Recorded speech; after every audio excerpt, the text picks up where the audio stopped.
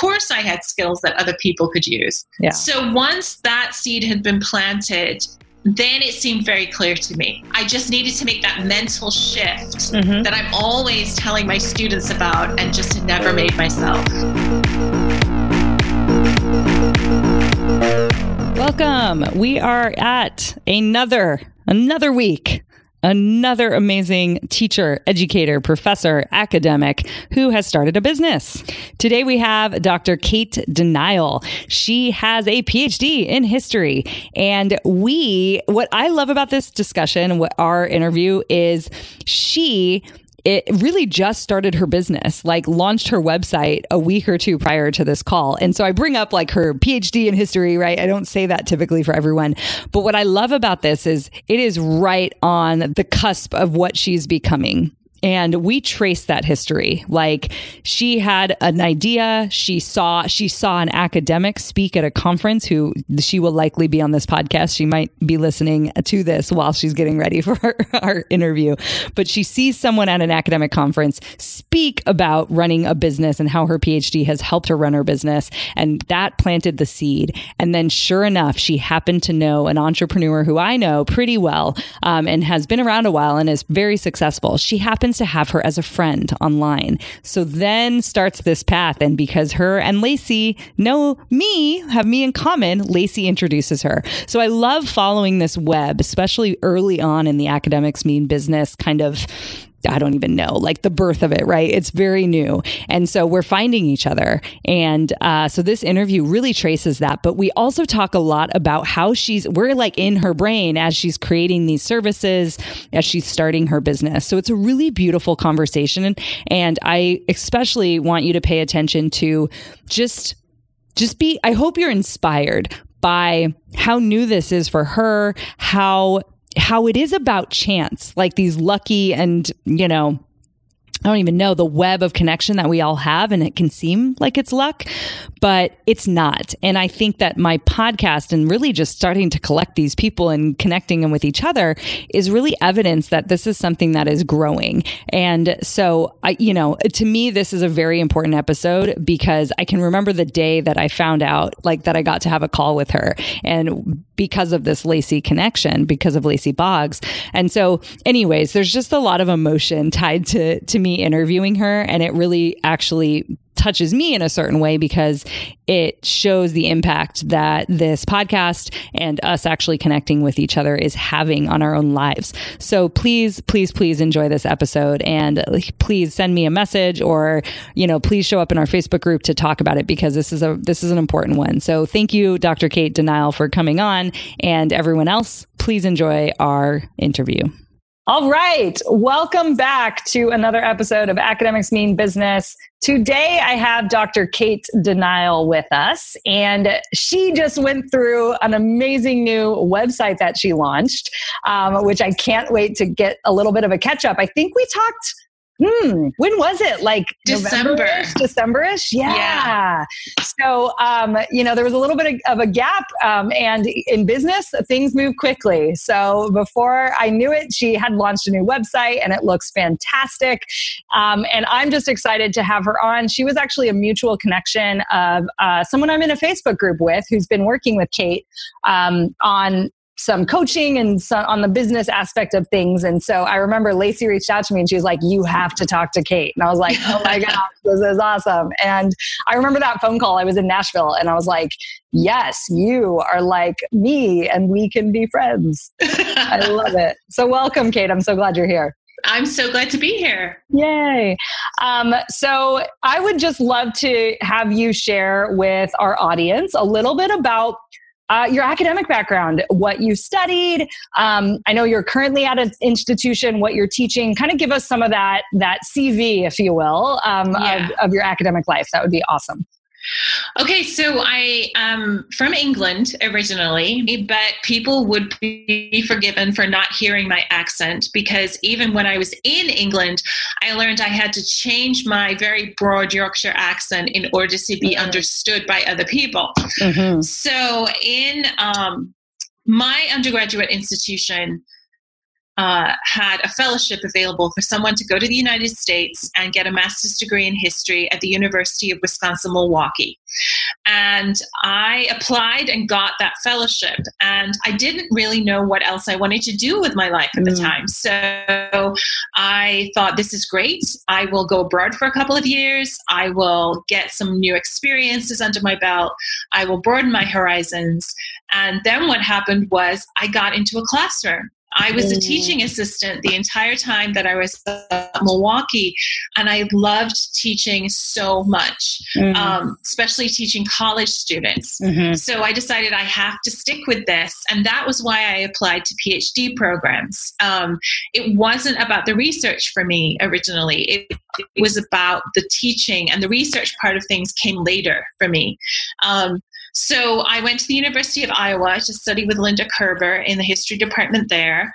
And I took a long time to get my PhD, mostly because it was just harder than I thought it was going to be, emotionally harder, more than it was going to be, intellectually difficult. So I was there for 9 years. I got my PhD in American history. And then I left to come to the institution where I am right now. I've been teaching there for 13 years. It's a small liberal arts school. It's a really great institution. It's very student focused. And I get to teach.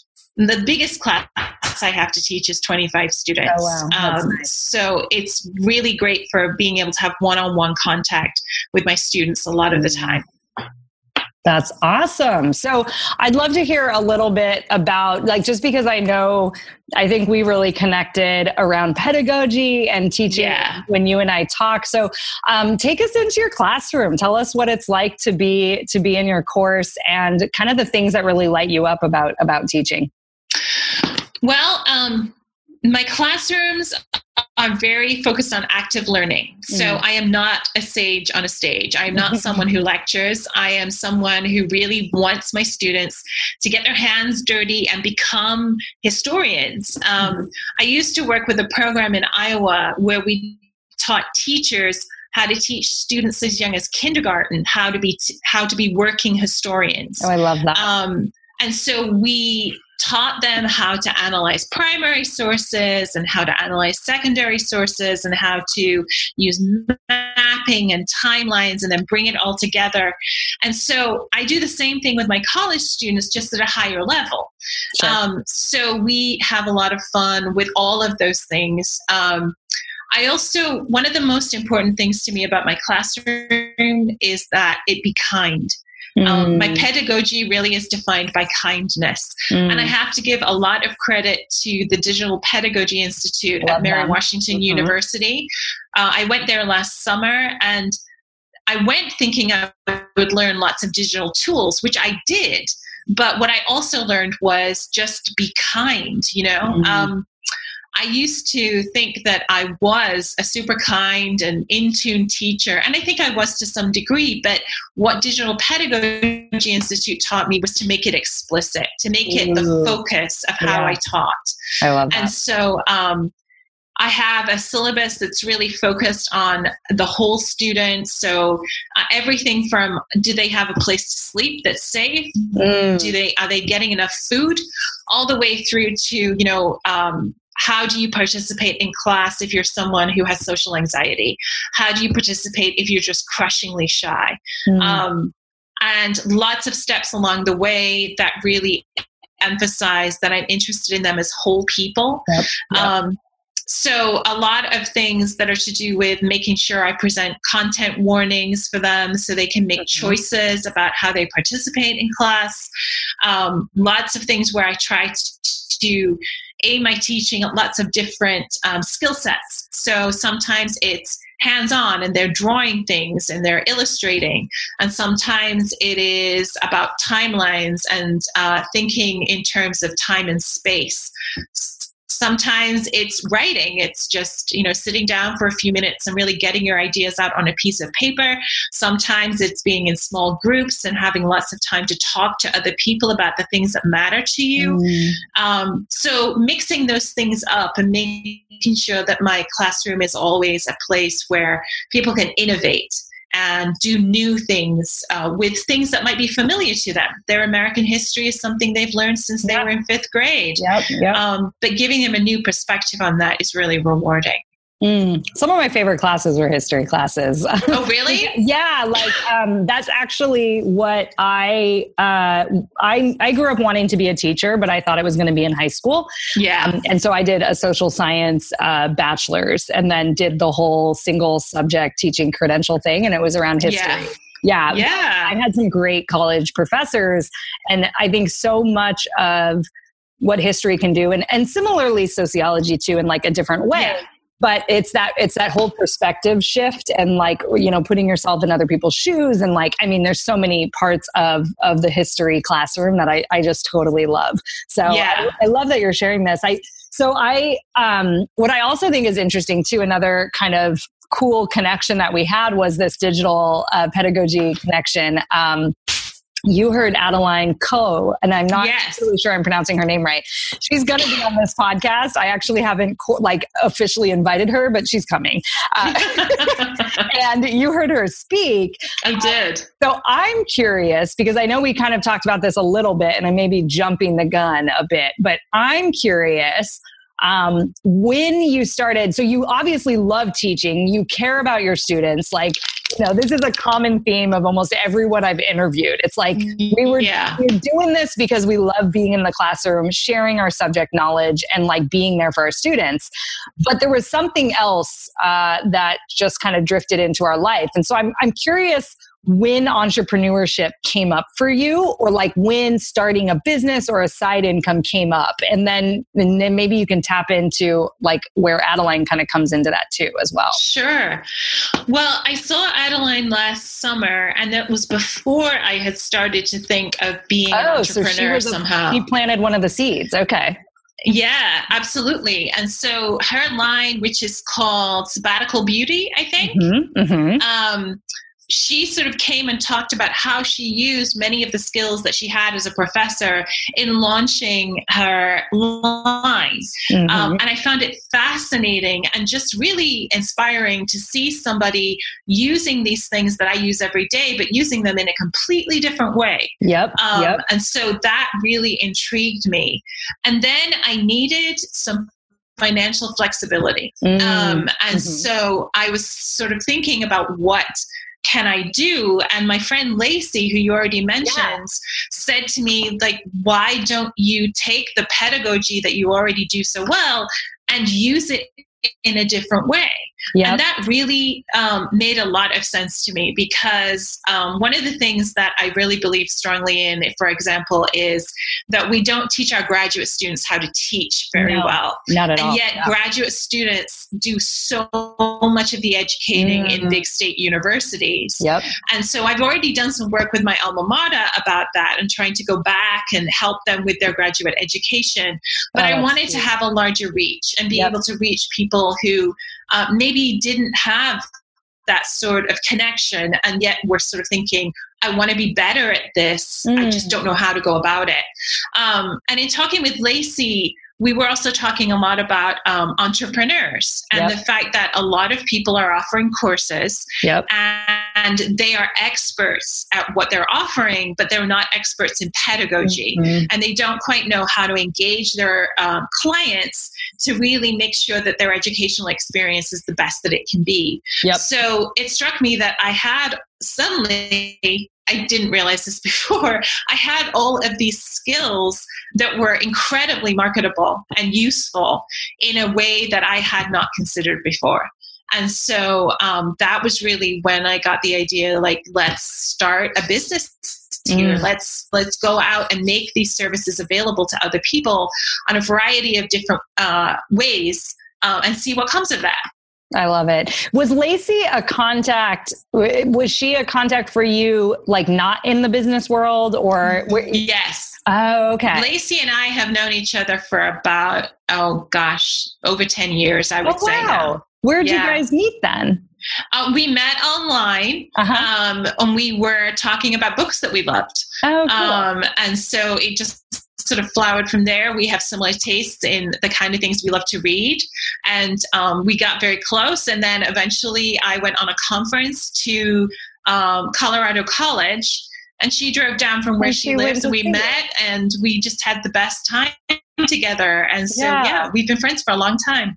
Yeah, I love Lacey's work. And she's also related into the like kind of content piece of this like entrepreneur space. So, okay. So I wanted to piece together how that came into play. So then you kind of had, so this is cool. So we have Adeline at a conference, and I think you and I talked about this, that call we had in December, but it was this idea of how refreshing it was to see somebody in a space that you thought was going to be all about being in academia and teaching and how to teach and all that. And then here comes this person who owns a business. And so, you know, I can't wait to interview her, but she comes into my life. She played a really important part in my life as well as being that model of somebody who has, I don't know if it's like blazed the trail or just like made me realize that there are other things outside of academia.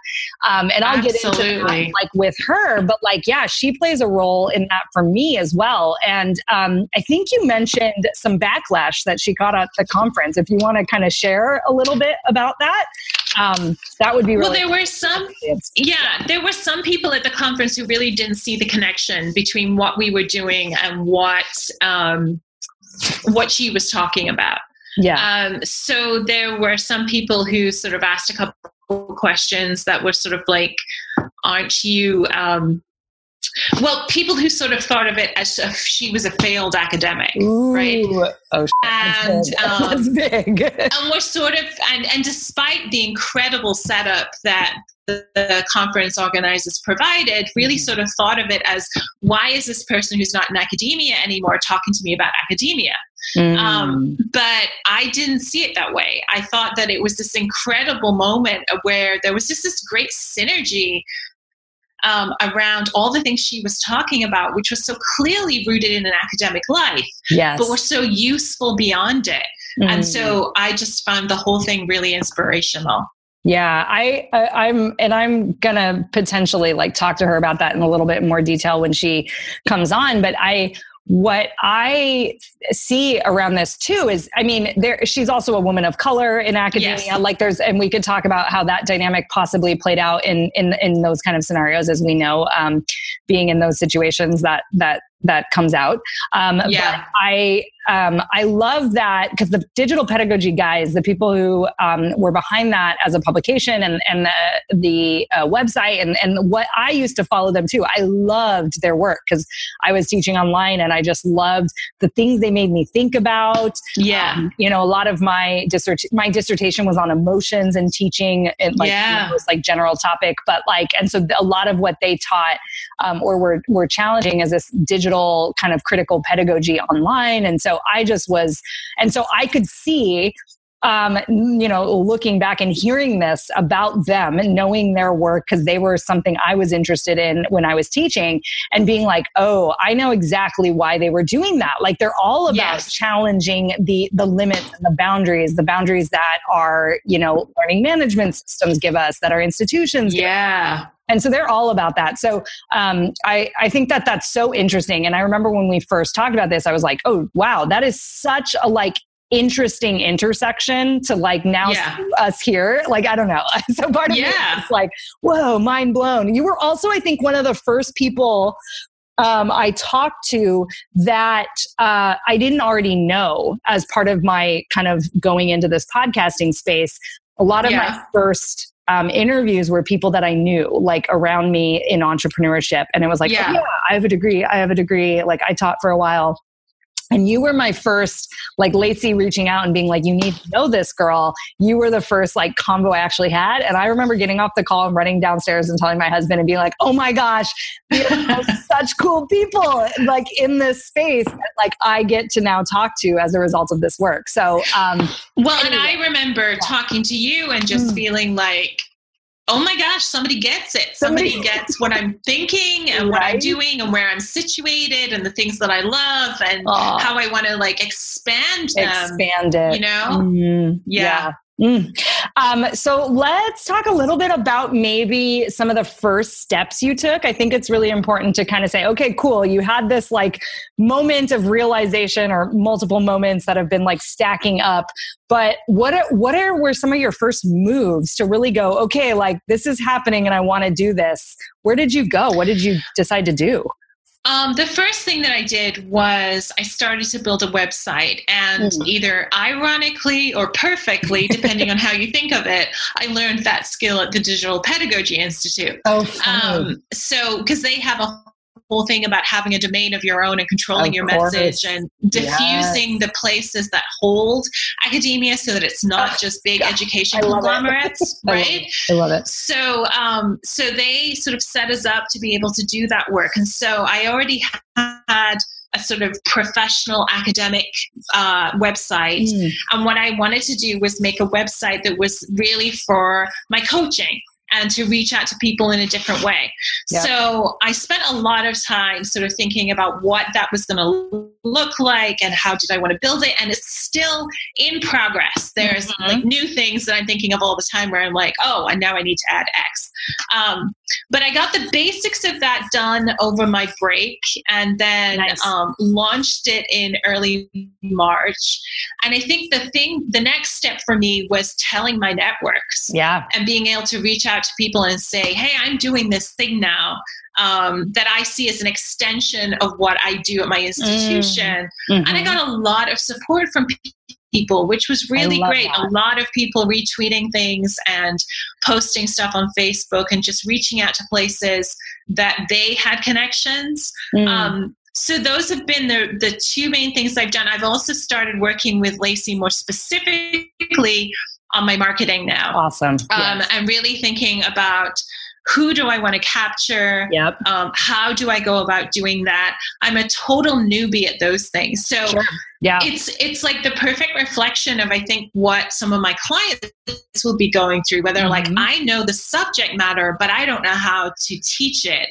And my thing is, I know how to teach it. Now I got to learn the business practices. How do I bring in clients and systems and all that stuff? Yep. So I'm actually loving it because I love to learn. Oh my God. And so I love that you said that. It is really fun because we're like in new territory, right? So it's like a new thing to cover or like a new subject. Oh, I love that you said it like that. It's fantastic. So, I mean, I love that my brain is stretching, that I'm doing things that I haven't done before. So I really need to sit right now and sort of make a plan for the next 6 months. That's very clear to me. And sort of be like, here are my benchmarks and here's how I'm going to achieve those things, or put in place the stuff that I think I need to achieve those things. And I'm super excited about it. It's really just so fulfilling in a different way to the teaching in the classroom is fulfilling. I want to backtrack for like a second and ask you, how did you know you wanted to get into coaching? So like you kind of jumped ahead and I asked like, what were your first steps? So you made a website, but you did have to decide what you were potentially going to sell. And it kind of came up, like you said, I was taking an extension of what I was already doing. And I could see Lacey being a very good conduit for like reflecting that back to you. But maybe for somebody who doesn't have that person in their life, or they don't have that model, and hopefully this show is that model for some people. But like, what did you go through to decide like, oh, I could help people with pedagogy and like courses, and oh, this is what my package could look like? Because those are some kind of hard things to do. Well, I think that the first thing was just to get the seed planted in my head that the skills that I had were transferable. Oh, that's huge.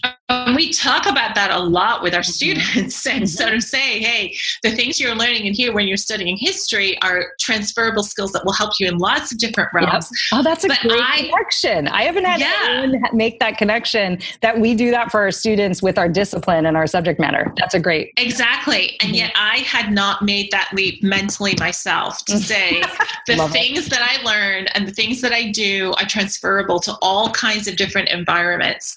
And so really when Lacey said to me, there's this need out there for somebody who can really sort of take pedagogical principles and translate them into things that people can use, it was like this giant light bulb went off. Because I was like, oh my goodness, like, I'm really good at that. Totally. I love it. And it was just like mind blowing to me at first that like these are skills that other people don't have and really could use. Yep. So I think it was that conversation with Lacey more than anything that really sort of tripped that switch. And then I just got to marvel for a few days about how amazing this was. I'm like, of course I had skills that other people could use. Of course. So once that seed had been planted, then it seemed very clear to me. I just needed to make that mental shift that I'm always telling my students about and just had never made myself. That is so powerful. Like no one has said that yet, like on the show. And I'm even thinking about it because I ask every academic on here, what are the skills that you find are helping you in your business? And the idea that someone actively, we used to have to market. I think it depends on our discipline. Let's say that. I think some of the social sciences, it's kind of like, I think sociology does a bad job of like explaining to a student why sociology is a powerful subject and what that like paradigm of thinking can do in the world. And then, it's really easy to market something like, whatever, like there's lots of subjects, I guess, or disciplines that it is marketable, and specifically in STEM, right? And especially some of the attack on liberal arts education in general. So anyway, I'm just like all of a sudden being like, oh my gosh, you're right. Like that's a problem that even like our disciplines have a little bit. Like how do we, explain to students that this stuff that they're doing in these classrooms, like, we're learning and we're, reviewing historical documents and it's about all these dead people. And it's like, but like, it totally relates to now and we get it, but then we can't even apply it outside of academia, or it's struggled. Not that we can't, it's just, there's some unlearning that has to happen. I agree. Yeah. And I think unlearning is a great way to put it because I tell my students very often that they're going to have to unlearn so many things before they can learn the new ones.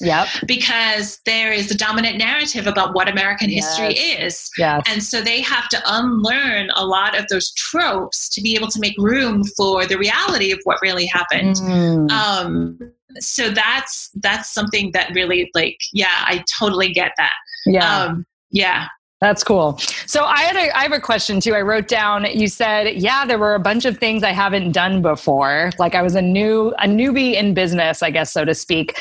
What was it like? What was that voice inside your head that comes up all the time in academia, I think, with like dissertation writing and all that stuff. But where did doubt show up around you being able to actually do this, like start a business and be teaching and all the other things that you are responsible for? I think that it was, I never actually doubted that I could do it. Ooh, nice.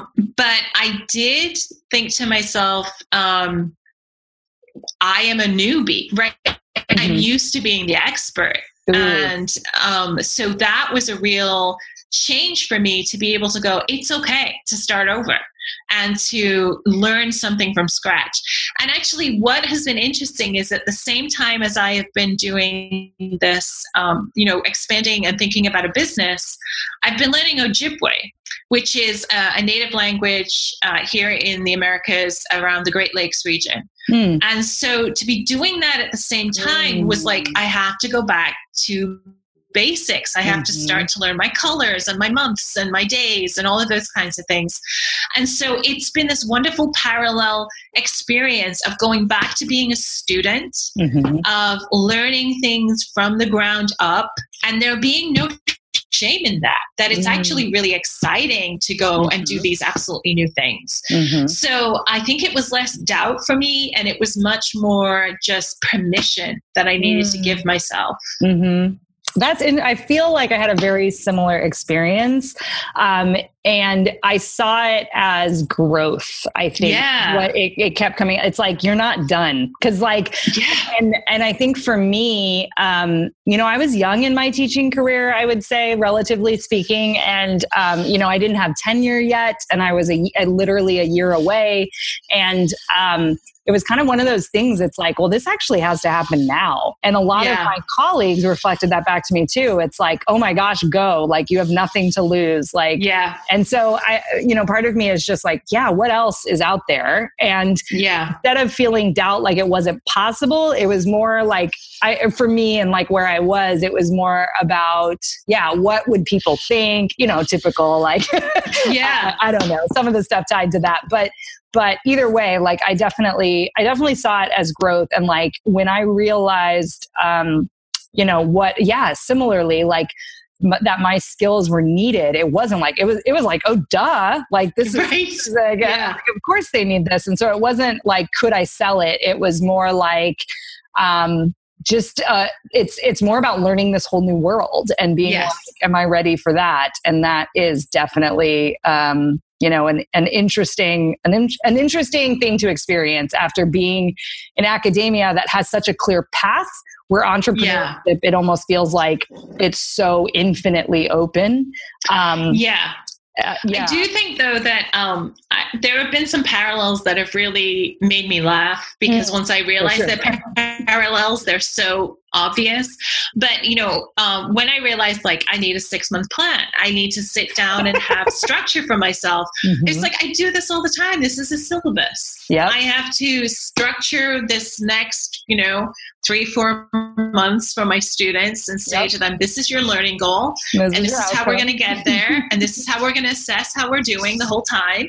And so then when I realized that like, it's essentially the same thing, then I was just amused by the fact that I couldn't see it before that moment, I had that exact same moment. And in so many other ways too. I just was having a conversation with, I don't know if you're familiar with the learning software called Thinkific. A lot of marketers use it. Okay. So that's a funny parallel too, right? Is seeing that there's these online education platforms. And so Blackboard has been around for 20 years or something like that, and Moodle, and then Canvas comes on the scene, and they're all wonderful and amazing.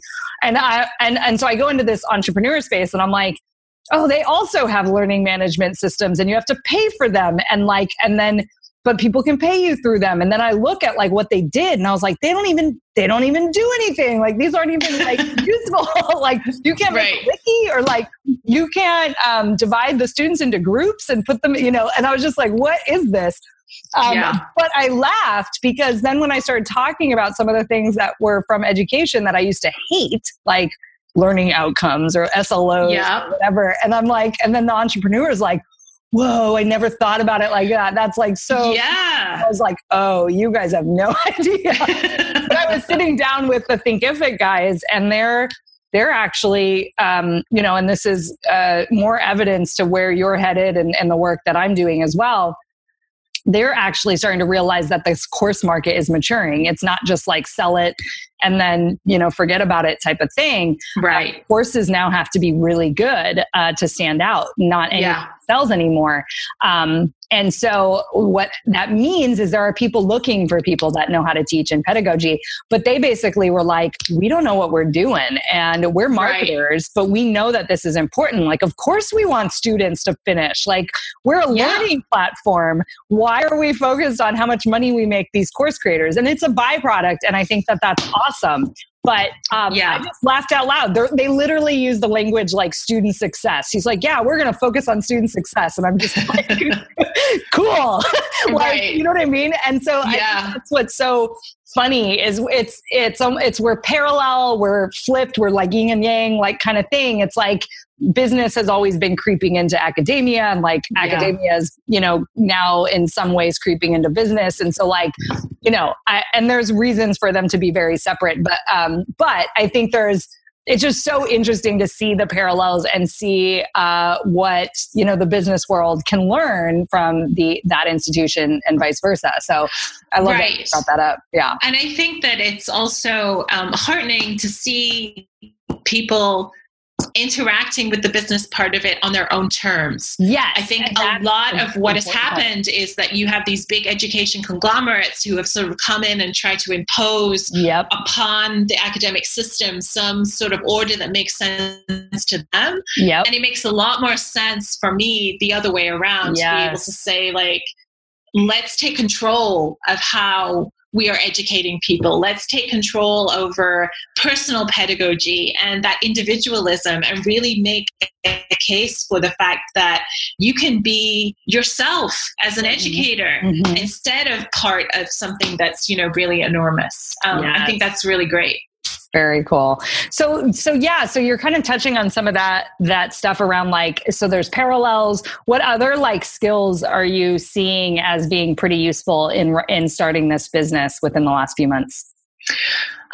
Communication, being able to, one of my skills is being able to say to my students very clearly, this is why we're doing what we're doing. Nice. This is how I'm assessing it, why I'm assessing it in this way. Here's what you're going to get out of it.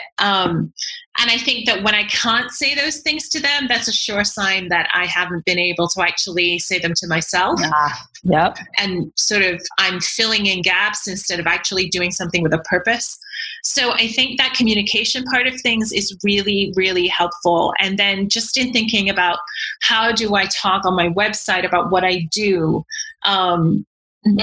that has been sort of the first step in that, and sort of saying, how do I explain what I can offer in a way that's perhaps different from the way that a content expert would talk about what they're doing. Yep. So the communication thing has been really huge, and that's been really gratifying to sort of realize all that time I've spent writing in my life is actually paying off, Right. That's good. So communication, I would say, is one of the biggest things where I'm seeing the transferable skills. Organization, just, when you're teaching and you're juggling so many classes and you're also trying to do your own research and you're trying to keep up with the administrative stuff that you're doing at your institution, just having a good sense of how to juggle all those things, to have a really tight calendar, to be able to prioritize. All of those things I think are really important. Definitely. And I heard that when you were drawing those first initial parallels for us, the making the syllabus and the goal planning. I mean, to get through a PhD, there's no other way that you can do that, right? We've tackled these, giant pieces of these research projects basically.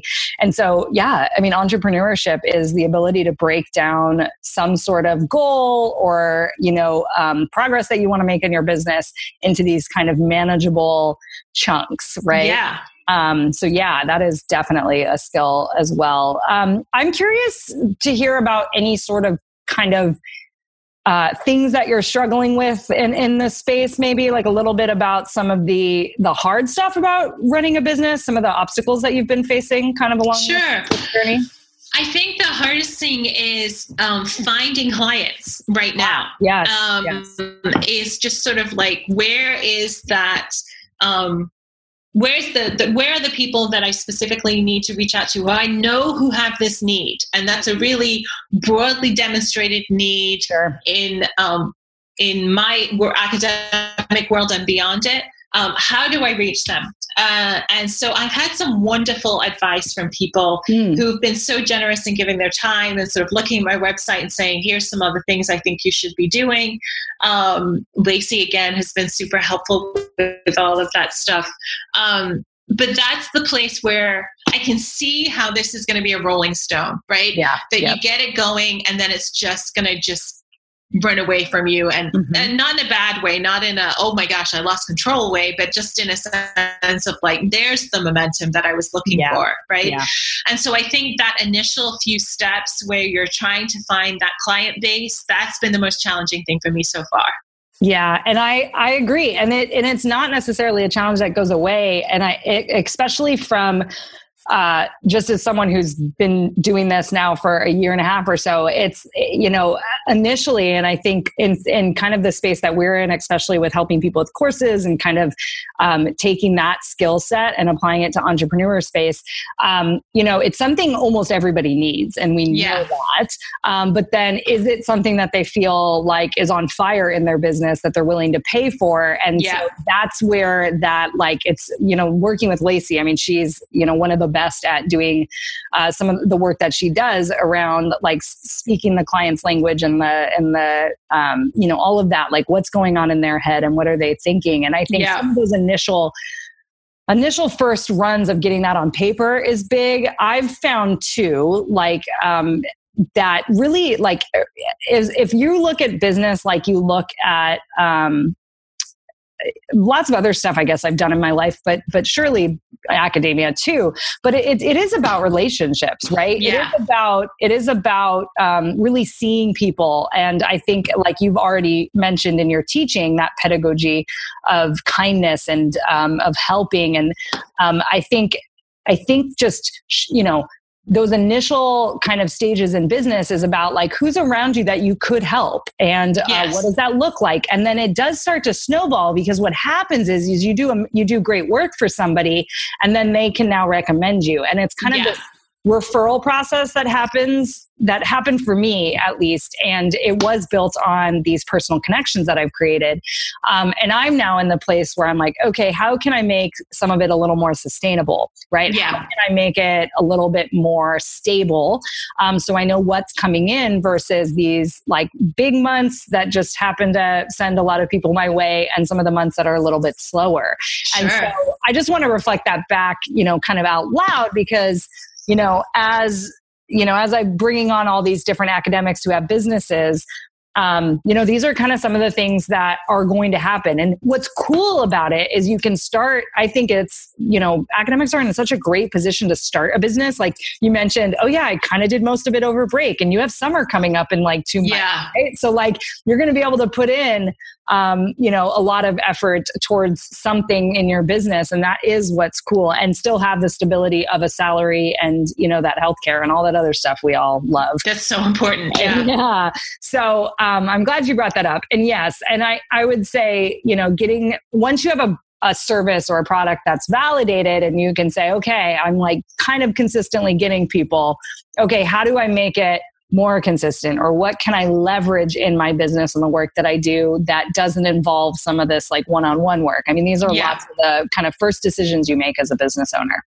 Yeah, absolutely. Cool. Are you, some of the thing I like to talk about too is kind of where you're going for help around that stuff. So it sounds like you have a lot of people around you that have been offering their services and stuff like that. Has there been any other guidance that you're receiving that is really doing it for you to help you? I connected with somebody through Academics Mean Business. Oh, nice. Barbie Honeycutt, who was super helpful in looking at my website and giving me her perspective on what should be changed and what was already working. Just so generous. So that has been really, really helpful for me, especially in terms of seeing like, where do I need to invest? Yes, and that investment might not just be money, it might be time, but either one, where do I need to make my investments in a really smart way? And so Barbie was really, really helpful with that. I love the Academics Mean Business Facebook group. I love that there's this whole group of us that are sort of tangling with some of the same issues. That's been so great. And I would say that's mainly where I've been getting the feedback so far. Cool. And then I've gotten some sort of informal feedback from friends, from colleagues who've taken a look and sort of said, yes, this seems like a really great idea. And here's what else I would like to see. Here's what else I want to hear from you.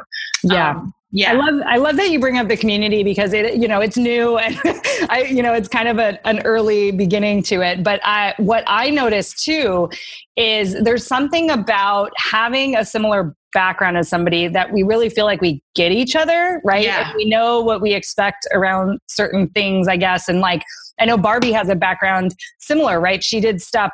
I'm interviewing her next week, I believe, or soon. But she does stuff around pedagogy as well, and kind of flipping the classroom. And she's been doing consulting for a while now. So I think it's cool, because now we can connect with people that speak a similar language, and then may also be a couple steps ahead of us in this other thing like business that we can get help from. And I've had a couple people hire each other now in Academics Mean Business as well. That's great. Exactly. And so I think, and not every academic loves teaching or even like thinks about pedagogy. Yeah. So like, I think that's an important thing to point out too. Like there's, Like not everybody has necessarily the skill set of teaching just because they're an academic. Yeah. Well, and which you brought up with the work around grad school. I think that is such important work too. At my institution I went to at San Diego State, we had a program and we had a course because one of the professors thought it was important, and it was called teaching sociology. And that's where I even learned that like I could be in a community college. I had never even thought of it. Yeah. And so yeah, like there's a lack of support in teaching in academia for sure. Yes. And I also think one of the things that I really like about the Academics Mean Business community is just look at all these other people who are doing this. Yeah. And so just sort of, it's like anything. When you find your people, you're suddenly like, oh, I'm not, off the wall to think about doing this stuff. Here's this entire group of people who are working towards similar goals. And it's just very affirming to have that. I love that. Yes. And you gotta like Kelly would be like some of the past interviews I've had, I'm like trying to connect people. I feel like Kelly would be a really great, connection for you as well. Cool. She's amazing. I think she just actually Facebook messaged me before this call. So I'm glad that you bring that up. And I think that that's important in this space. And that's why I created this as well, is I was realizing that there was, I've been to a couple places, like a couple conferences when I more started to now say I'm a podcast host of this thing. And I had multiple people come up to me and be like, we've kind of been in hiding in these business spaces and not really talking about our academic background. Sometimes it's directly related and sometimes it's not. Sometimes it's like, I have this PhD in history, but I, help clients do this, or I help people do that. And it's like, and they're like, and I just and it was almost like you now are connecting these dots of why this background or this like, life experience, I guess is an interesting way of putting it, that now is intersecting with this other part of my life. And it's like, oh my gosh, I would love to talk. And so I have had these amazing conferences, conversations at conferences, where people are like, oh my God, I taught this. And so we started talking pedagogy. And it's just like, sometimes you find people in this space that can, riff about digital pedagogy. Right. And like, and that just feels like home in some way. And I've said this before on the podcast. I think for the last year in business, I've been like almost like a full-blown entrepreneur. And I didn't hide the academic. Like a lot of people knew my background. I definitely talked about being a professor because it was related so much to like my work. Yeah. But it was, it's a disservice to like the whole part of me. Like, and I was starting to miss some of those kind of conversations that I used to love. Yeah. And I didn't realize it until, I started putting things in motion for this to happen. So there is this special thing that comes out of just being in conversation with people who've had a similar life experience as you. And especially when you're working in something like business and entrepreneurship, when you talk about growth and finding out what you're struggling with, there's probably nothing faster that like shows you like than like trying to run your own business. And so in a place of, some emotional roller coaster kind of stuff that can happen in business, to have a community of people that are like, we got you, we get this other part of you too. We see all of you. I mean, that's an amazing thing. Yeah, I agree. Totally. Awesome.